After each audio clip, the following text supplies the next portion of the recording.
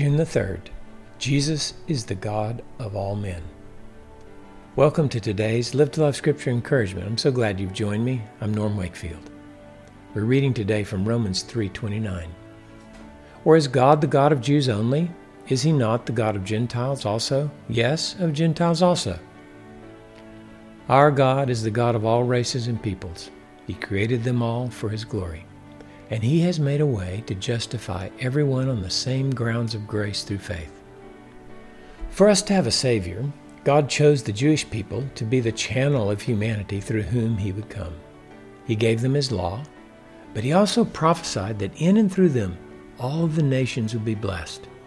In Christ, he's kept his promise and made salvation available through Jesus Christ to all who believe, both Jews and Greeks.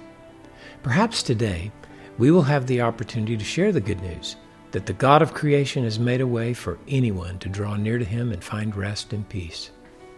That way is through Jesus, his Son. Anyone who believes in him will not be disappointed, said the prophet Isaiah. Many people are disappointed and live in shame. We have got good news to share about Jesus. May he fill us with boldness and love to tell them about their God.